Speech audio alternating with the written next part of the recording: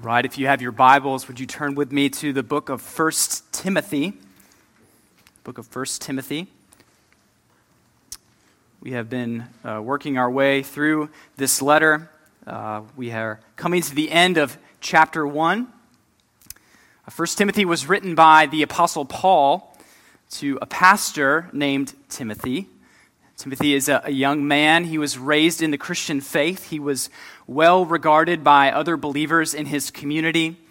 And when he met Paul, it was only natural that Timothy come under the mentorship of Paul. And together they worked to bring the gospel to the Gentiles.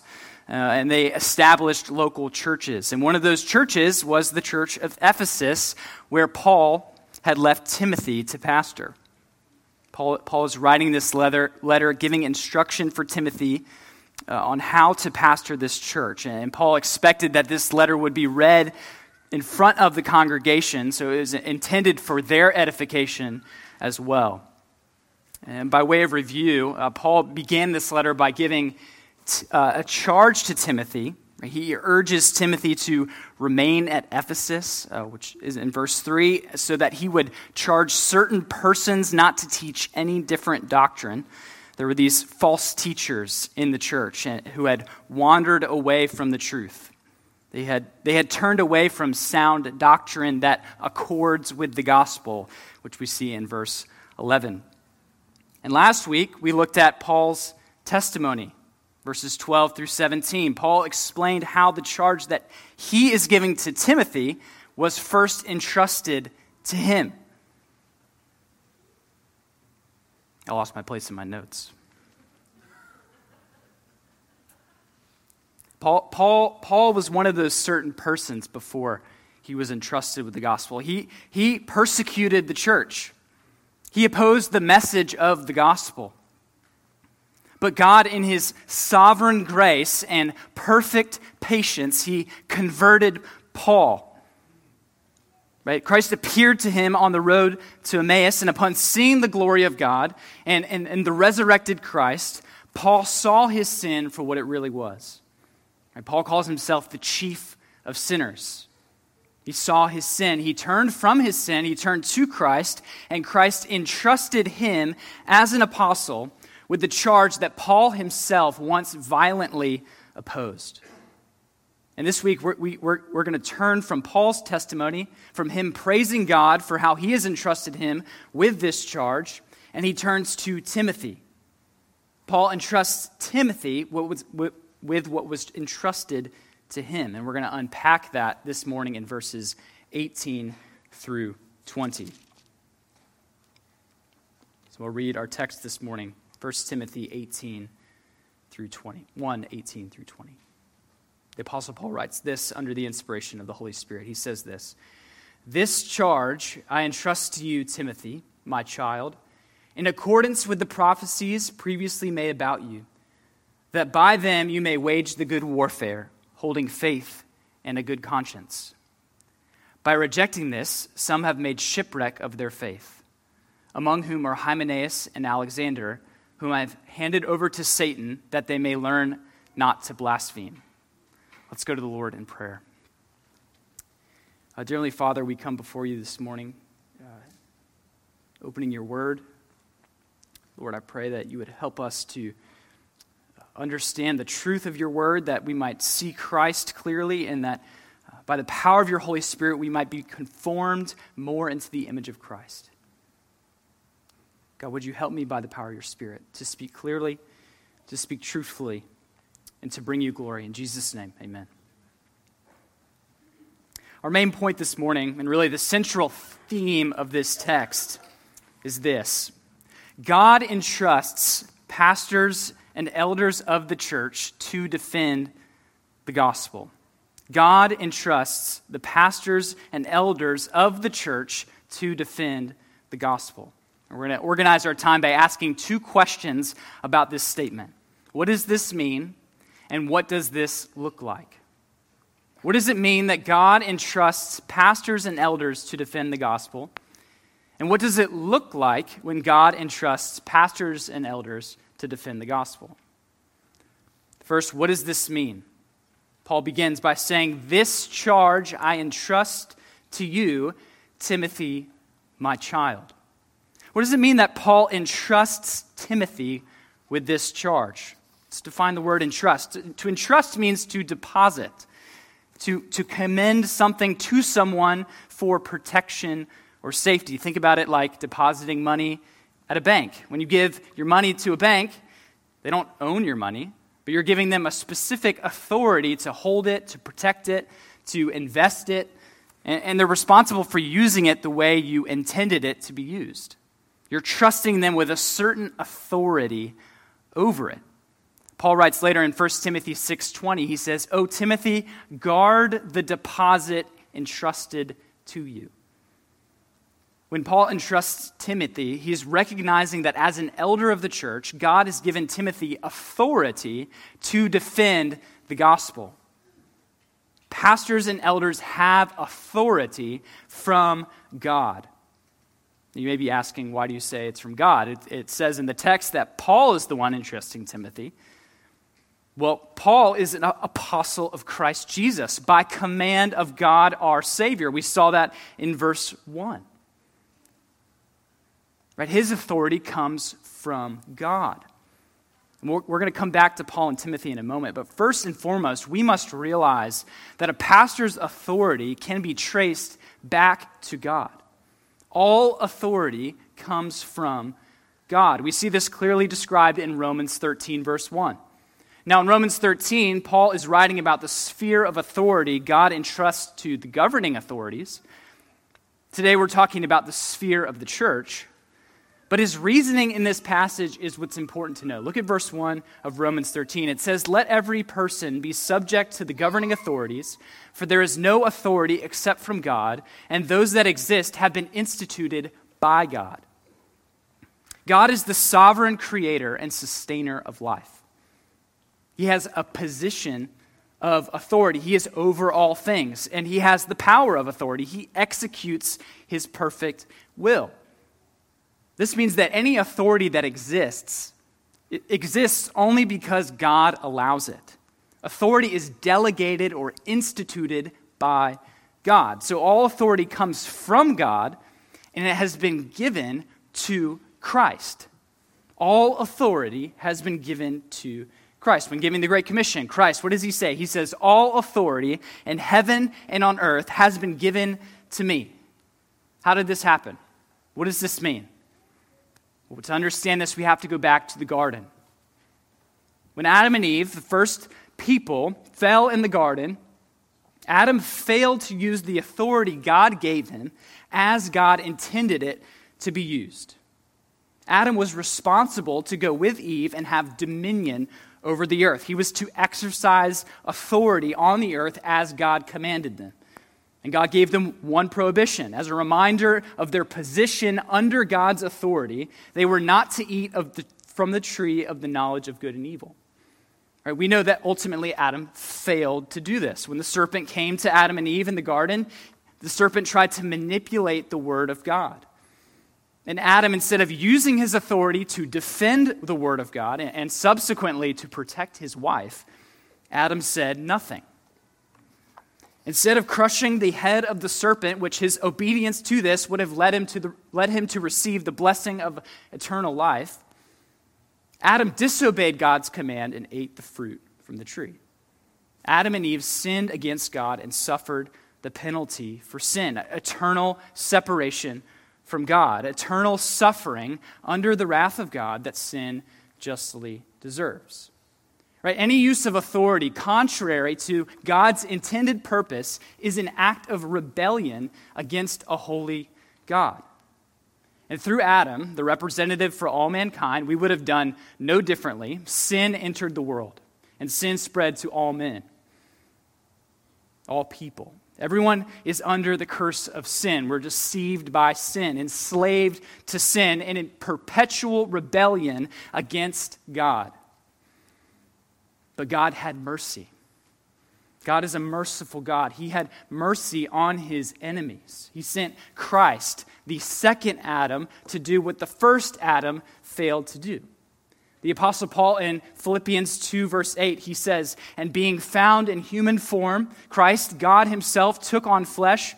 He humbled himself by becoming obedient to the point of death, even death on a cross." Christ came as a man. He perfectly obeyed the Father. And on the cross, he crushed the head of the serpent. He paid the penalty for our sin and reconciled us to God. His blood washes away our sin. And so whoever believes in him will not perish, but have eternal life.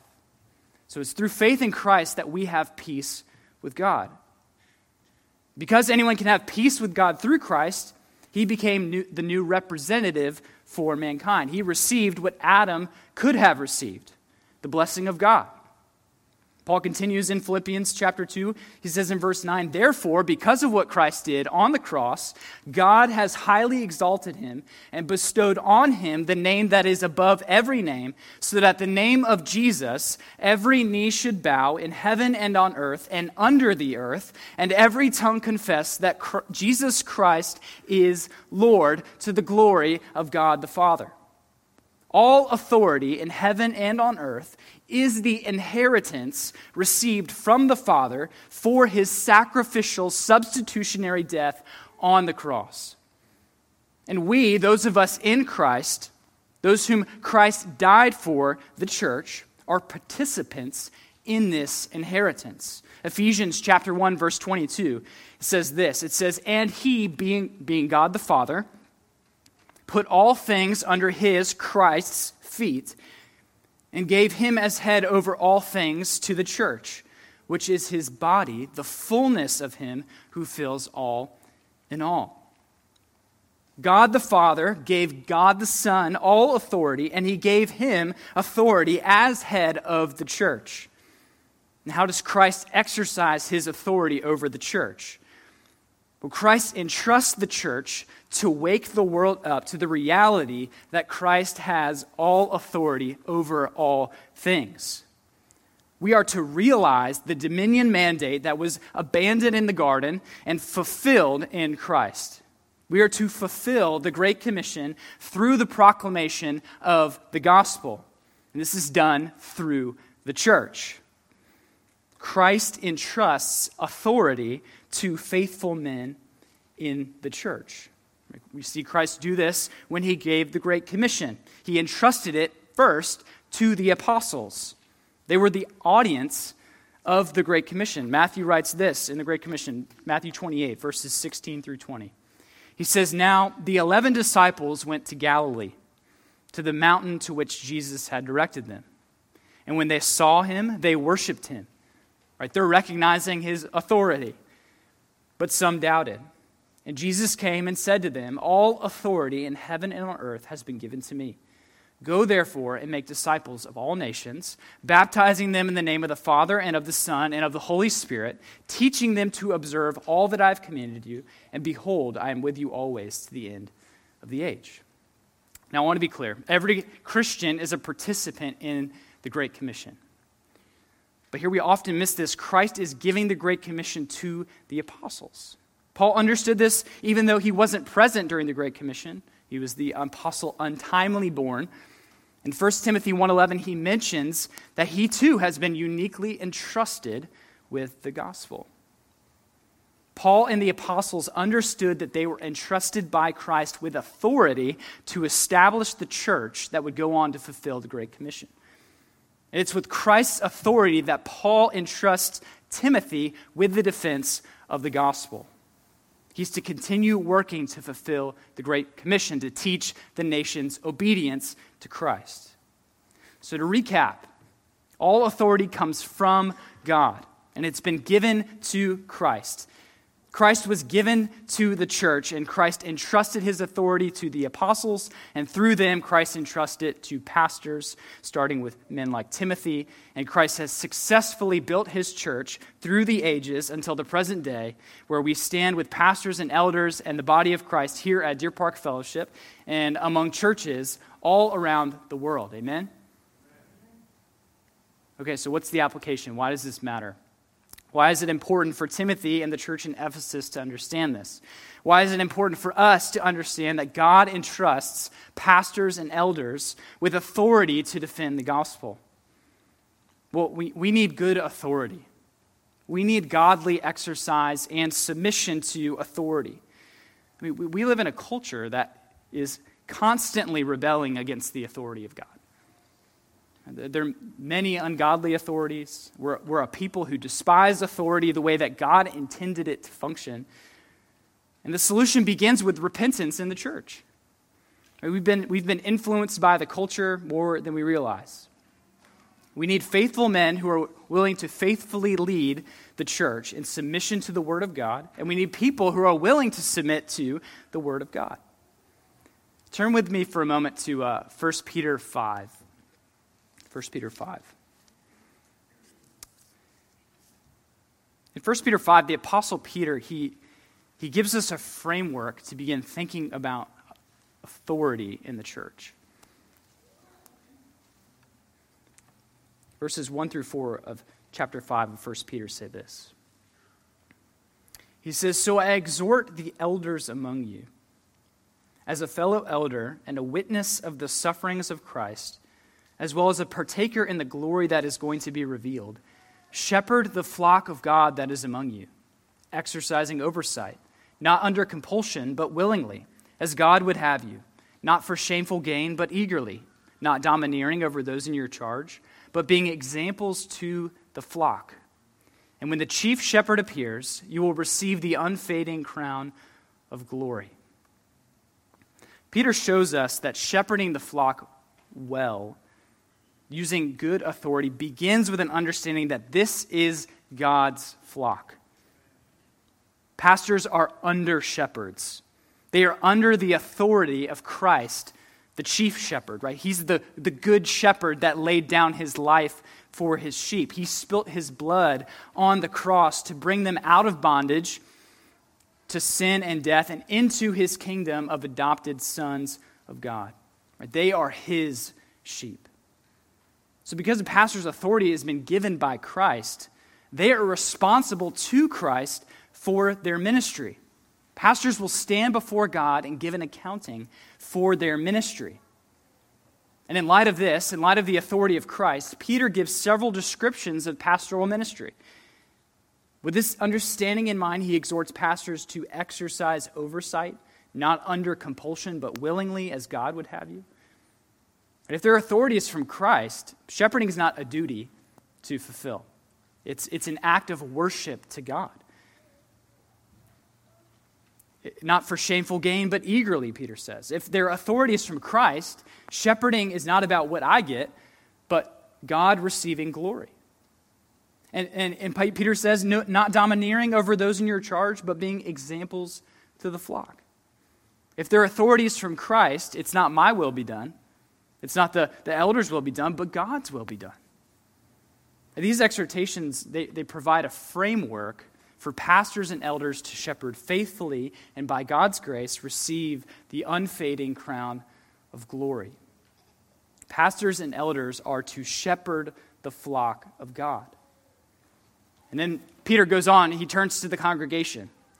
In verses 5 through 7 of 1 Peter chapter 5, he says this. He says, Likewise, just as the pastors and elders are to recognize the authority of Christ, that this is Christ's flock, so are everyone else. First, he addresses the younger. He says, "You who are younger, be subject to the elders. Clothe yourselves, all of you, with humility toward one another. For God opposes the proud, but gives grace to the humble. Humble yourselves, therefore, under the mighty hand of God, so that at the proper time he may exalt you, casting all your anxieties on him because he cares for you." So in light of the authority entrusted to the elders by Christ, Peter exhorts everyone to humble themselves under their authority. Coming under the authority of the church is an act of humility. Why is this an act of humility? You're acknowledging you can't live the Christian life on your own. We need oversight. We can be easily deceived by sin. Right? It's a recognition that I need help. And ultimately, since Christ is the head of the church, coming into the church is coming under Christ. You're coming under the mighty hand of God. The church is the safest place you can be, not because the church is so great, but because Christ, our chief shepherd, our good shepherd, is so good and he cares for his sheep. Turn with me back to 1 Timothy.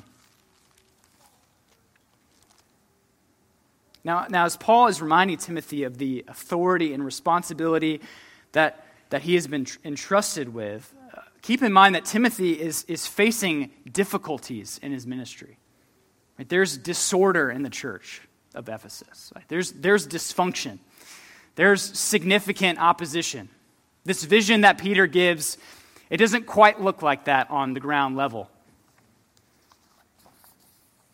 I mean, what if things don't take shape the way Peter describes?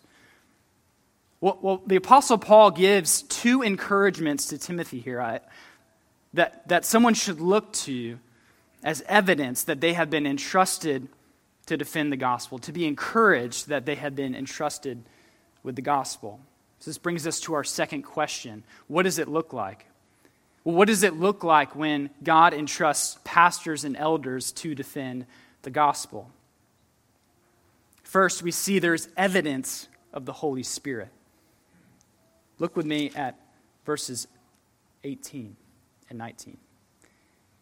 So he says, "This charge I entrust to you, Timothy, my child, in accordance with the prophecies previously made about you, that by them you may wage the good warfare, holding faith and a good conscience." When Paul is entrusting Timothy with the defense of the gospel, he's doing so in accordance with the prophecies made about Timothy. Now, before we go any further, we have to answer the question that everyone's asking, what about this prophecy here? I don't see Holy Spirit. What is prophecy? Well, prophecy is a message from God. It's the proclamation of the Word of God by those inspired by the Holy Spirit, and they reveal the will of God. Prophecy is thus saith the Lord. This is what Adam, the first prophet, was supposed to do in the garden. This is what the prophets proclaimed in the nation of Israel. And we bring this understanding to the New Testament. Right? Christ, the better prophet than Adam, is the fulfillment of the Old Testament prophecies. He's the Word of God. And in the apostolic church, that is the church that existed during the lives of the apostles, prophecy was a spiritual gift inspired by the Holy Spirit as a direct revelation of the Word of God. Prophecy was a spiritual gift given to establish the early church. We see this when Paul laid hands on the elders of Ephesus, one of which was Timothy. The presence of the Holy Spirit was evident in a unique way. He revealed that Timothy was to be the pastor of the church at Ephesus. Acts 19, verse 6, Luke records this. He says, "And when Paul had laid his hands on them, the Holy Spirit came on them, and they began speaking in tongues and prophesying." Paul refers to this in 1 Timothy 4, verse 14. He says, "Do not neglect the gift that you have, which was given you by prophecy when the council of elders laid their hands on you." So the Holy Spirit specifically identified Timothy through prophecy. He was the one to be entrusted as the pastor of the church by the Apostle Paul. So when Paul says he's entrusting Timothy to defend the gospel in accordance with the prophecies, the Apostle Paul is not entrusting him based on his own discretion. He's doing so according to the evidence of the Holy Spirit in Timothy's life. Paul is recognizing what God is doing. Now, we don't have the exact words that Paul said to Timothy, or what the prophecies were made about him. But we do know that God has been working in Timothy's life from a young age. He was raised in the faith. He was taught the scriptures from childhood. And as Timothy matured, he was recognized by the Apostle Paul and other believers as being a man of God who knew the Word of God and was gifted for ministry. We see this in Acts chapter 16. All along the way, the Holy Spirit was evident in Timothy's life. God was blessing him. He had his hand over him. So when the prophecies were made, They were a confirmation of what God was already doing. When God entrusts the defense of his word to faithful men, the Holy Spirit is evident. Paul is encouraging Timothy that he has been called by God to do this. But now we have a bit of a challenge in front of us, right? If the spiritual gift of prophecy, this gift of divine revelation of the Holy Spirit during the apostolic church, is what confirms that God has entrusted Timothy and is to encourage him as he does ministry, how can he and the other elders after him distinguish when the Holy Spirit is entrusting other faithful men after the apostolic age ends? And how can we recognize and be encouraged that God is entrusting faithful men today? What evidence of the Holy Spirit can we see? Well, we have a clue to answer this in Paul's exhortation to Timothy in the next phrase. Paul goes on to say, he says, by these prophecies, you may wage the good warfare, holding faith and a good conscience. Now, upon first glance, this may seem like Paul is telling Timothy to use these prophecies as a means to fulfill his pastoral duties. He's to use these prophecies to wage warfare. Now, let's just consider this for a moment. When people oppose Timothy, should he stand up to them and say, well, I'm the pastor now. I'm the one that God appointed to be here. I'm the chosen one. I'm the captain now. Therefore, you must listen to what I say. Okay, clearly the answer is no, especially in light of 1 Peter 5. That this would be considered domineering over those in your charge. Paul is not teaching Timothy how to wage spiritual warfare. The Apostle Paul clearly lines this out in Ephesians chapter 6, which we're going to turn to in a moment. Paul is encouraging Timothy to wage warfare, to defend the gospel in light of the prophecies previously made about him.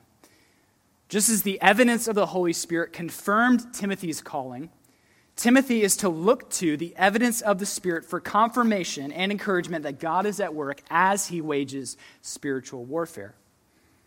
If the Holy Spirit is working in his ministry, he can hold his faith with a good conscience. So for us, if we look at the methods the church uses to fight spiritual warfare, we will see evidences of the Holy Spirit that encourage us that God is at work. Turn with me to Ephesians chapter 6. We're going to look at verses 10 through 18.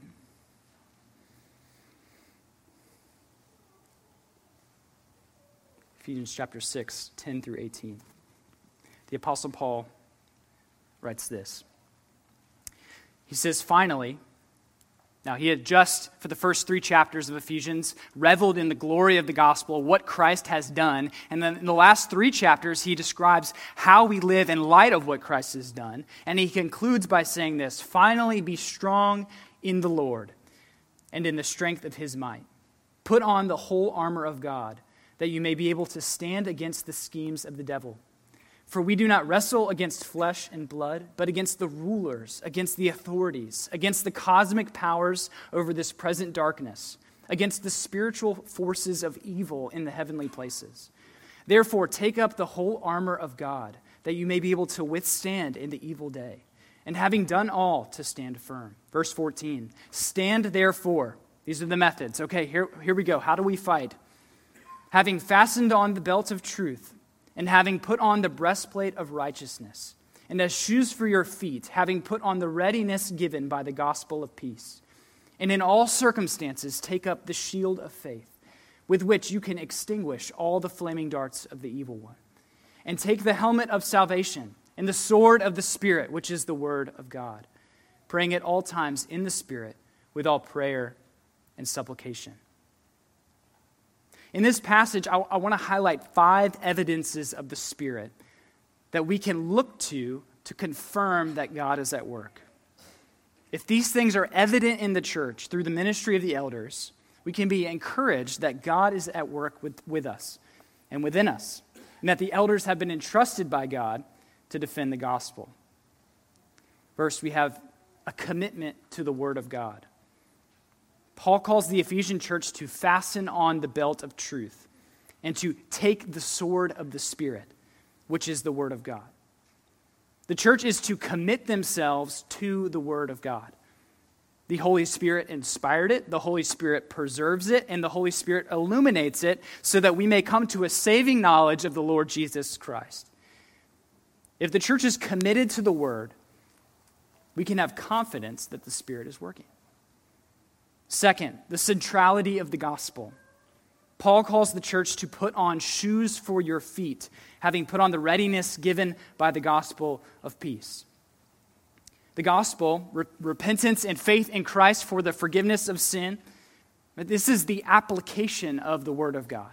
It's the so what of the Bible. It is the message by which the Holy Spirit brings about the conversion of the soul.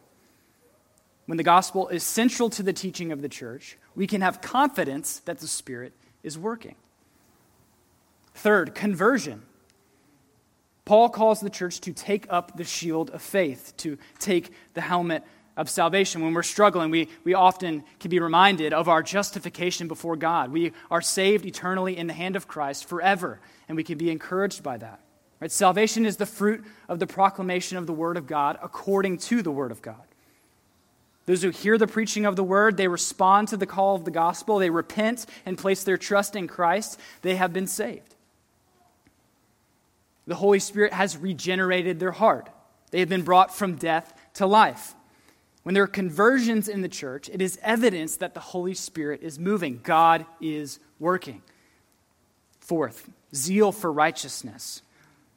Paul calls the church to take up the breastplate of righteousness. Those who have been converted by the Spirit will be empowered by the Spirit to obey God. They've turned from their sin to Christ. The sin they once loved, they now hate, and the righteousness that is Christ that they once hated, they now love. They have been granted Christ's righteousness and desire to live righteously because the Holy Spirit is at work within them. As the Apostle Paul says in Romans 8, verse 10, "But if Christ is in you, although the body is dead because of sin, the Spirit is life because of righteousness." Fifth, a commitment to prayer. Paul calls the church to be praying at all times in the Spirit. Those who love righteousness learn very quickly that we can only live righteously because of Christ and His righteousness. We must depend on His Spirit to empower us to live righteously. We cannot do it on our own. We do this through prayer. We ask God, help me. When the church is committed to prayer in the Spirit, this is evidence that the Holy Spirit is at work within them. So when the Holy Spirit is working, there will be a commitment to the Word, a central focus on the gospel, and by God's grace, there will be conversions resulting in a zeal for righteousness and a commitment to prayer. I mean, when we see these things happening in our midst, we can wage the good warfare holding faith and a good conscience, knowing that God has entrusted the pastors and elders of the church to defend the gospel. I mean, that sounds great, right? That sounds awesome. We should long for these things. We should desire earnestly that God would work in this way in our church, in our city, in our nation, and pray fervently that Christ would be exalted, that God would be glorified, and that many would come to saving knowledge of the Lord Jesus Christ. But as Paul is reminding Timothy to look to the evidence of the Spirit, we have to keep in mind that Timothy is most likely wrestling with discouragement. I mean, he has physical ailments. He had enemies. And according to church history, we know that he was martyred for his faith. Most of the time, he was pastoring in dire circumstances. I mean, what if Timothy doesn't visibly see the fruit of his ministry? What if he seems to be facing constant opposition? He's committed to the Word, he's presenting the gospel, he's committed to the Word, he's presenting the gospel, but all he is met with is rejection after rejection, disappointment after disappointment, hardship after hardship, year after year. Paul reminds Timothy that another evidence that God has entrusted him to defend the gospel is that there is opposition. There will be opposition to those who have been entrusted with the gospel. Turn back to our text in 1 Timothy. Right? Paul gives two examples in this encouragement to Timothy of those who opposed their ministry and may be presently causing issues for Timothy. Look with me at verse 19. Paul writes this. He says, by rejecting this charge, this proclamation of the gospel according to the word of God, some have made shipwreck of their faith, among whom are Hymenaeus and Alexander, whom I have handed over to Satan, that they may learn not to blaspheme. Here Paul identifies two men who have rejected sound doctrine and have made a ruin of their faith in Christ. Right? These men profess Christ, but they're denying him in their teaching and in their lifestyle. In their examples, we get a picture of what opposition to the gospel looks like. So what does it look like when Christ entrusts the gospel, the defense of the gospel, to pastors and elders in the church? There's opposition, starting with a rejection of sound doctrine. When opposition to the gospel comes, there will be people who hold to doctrines that contradict it. Take Hymenaeus, for example. Interesting name. He's most likely the person that Paul refers to in 2 Timothy chapter 2. And in verse 16, he calls Timothy to avoid his teaching. He says, starting in verse 16, he says, but avoid irreverent babble, for it will lead people into more and more ungodliness, and their talk will spread like gangrene. Among them are Hymenaeus and Philetus, who have swerved from the truth, saying that the resurrection has already happened. They are upsetting the faith of some. So Hymenaeus, one of these opponents of Timothy, he believed a false doctrine. He denied the bodily resurrection of believers. Now we know from our study of 1 Corinthians 15 that the bodily resurrection is inseparably connected to the resurrection of Christ. If there's no resurrection of the dead, then not even Christ has been raised. And if Christ has not been raised, our preaching is in vain and our faith is in vain. Verse 13 through 14. The doctrine that Hymenaeus believed ultimately denied the resurrection of Christ, which is essential to the gospel. And his denial of the gospel was his attempt to justify his ungodly lifestyle. False teaching comes from sinful desires. One commentator who was explaining this passage, he wrote this. He said, bad theology has its roots in bad morals. Those who teach error do so in order to substitute a system that accommodates for their sin. You see, false doctrine doesn't just float around on YouTube. It gets under our skin like gangrene. Doctrine comes out of our fingertips. When opposition comes, there's a rejection of sound doctrine. And second, there's a resistance to correction. Those who have rejected sound doctrine and those who refuse to submit to correction, they often go hand in hand. But some people, like Apollos in Acts chapter 18, they listen to correction when approached by Priscilla and Aquila. He listened and he proclaimed the gospel more accurately. But both of the men that Paul mentions here in our text have refused to listen to his counsel. Look at Alexander.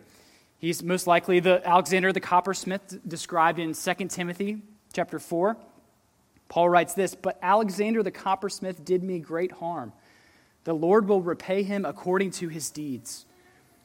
Beware of him yourself, for he strongly opposed our message. Although Alexander and Hymenaeus heard the truth, they professed to be Christians the whole time. They refused to listen to the correction of the apostle. And this caused tons of problems for Paul and Timothy. And they had to be constantly on guard. They had to be watching out for them and the effect of their influence on other believers. So what did Paul do? What is Timothy to do? What does it look like when those entrusted with the gospel face opposition? Because Paul's opponents, they know the truth. They know sound doctrine. But in their unrighteousness, they're suppressing it because they love their sin. And since they're unwilling to listen to correction, Paul says he handed them over to Satan that they may learn not to blaspheme. Now, we don't know exactly what the Apostle Paul said to these men, just like we don't know exactly the prophecies given to Timothy. What we do know is that Paul used his authority as an apostle to discipline these men. They were excommunicated from the church. Their opposition, their refusal to listen to correction resulted in excommunication. Paul uses the same language that he talks about here in 1 Corinthians when he instructs the church to excommunicate the man who was sleeping with his mother's wife. That man was to be barred from taking the Lord's Supper. To be excommunicated, to be removed from the membership of the church, means to be barred from the supper. Why is this? Well, because it's the Lord's Supper. It's a means of grace that God's given to us to strengthen our faith, to encourage us that we are united with Christ. And those who can't take it, they're recognized as being separated from Christ, without God and without hope, not having peace with God. And if you're not in the hand of Christ, you're in the hand of Satan. So the result of this opposition was severe discipline outside the care of the church, which is the most dangerous place for the soul. But this is not the end of the line for Paul, right? This is not the end of the line. Because he says he handed them over to Satan that they may learn not to blaspheme. Paul does not leave them without hope for redemption. Paul holds out hope. Right? This excommunication, this word that we know little about, experientially, most likely, is an act of corrective discipline. The objective is to provide an opportunity for them to see their sin and by God's grace repent and be restored to Christ and enter back into the fellowship of the church. Right, this is why Paul, at the beginning of this letter, he said, the aim of our charge is love. Paul sees the opposition as an opportunity for redemption, reconciliation. And what is Timothy to think about this? I mean, he's reading this letter, he's discouraged, and he's reminded of these two men who are wreaking havoc in the church. I mean, how can he not despair? How is this evidence that God has entrusted him to defend the gospel? Well, to answer this, where do we look? We look to Christ. Right? When Timothy reads this, and just as we should, whenever we read anything in Scripture, we should look to Christ. Because what opposition did Christ face? The worst. He went to the cross. And what was the result of that opposition? The best. Eternal life with Christ for forever. Right? The very opposition that Christ received was the means that God used to accomplish our redemption. By his stripes, we are healed. So in light of the finished work of Christ, the opposition to Timothy's ministry will become the fuel of the church. Opposition to the gospel is the very evidence that shows us that God is at work. If you're in Christ and you're facing opposition, God is at work within you. If sin rears its ugly head again, Christ is being formed in you. We know ultimately that Timothy died defending the gospel. And here we stand today, right? So look to Christ and we find life in death. We find hope in opposition. A few takeaways for us this morning. We have these in your worship guide. The local church should be the safest place for sinners. Coming under the authority of the elders means coming under the care of Christ's under-shepherds. He has placed them here to protect your soul. To young people, and this is not to the exclusion of everyone else, come under the authority of the church by joining church membership. Third, pray that we would look to the evidence of the Holy Spirit for spiritual encouragement, not to worldly measures of success. And four, pray that God would give us grace to find hope amidst opposition in life and ministry. It's the very thing God uses to accomplish his redemptive purposes. Let's go to the Lord in prayer. Dear Heavenly Father, we come before you this morning recognizing that you have done a great work for us in Christ on the cross. God, you sent your Son to die. He faced the greatest opposition, every temptation, yet he was without sin. And because of that, he became the perfect sacrifice for us. And Lord, I pray that that we would see that we would recognize that. God, we would see the beauty of the gospel, the glory of the resurrected Christ, seated above all things at the right hand of the Father. Lord, I pray that you would empower us to walk in obedience in the face of opposition, that we might recognize all that you've done for us. God, we love you and thank you. In Jesus' name, amen.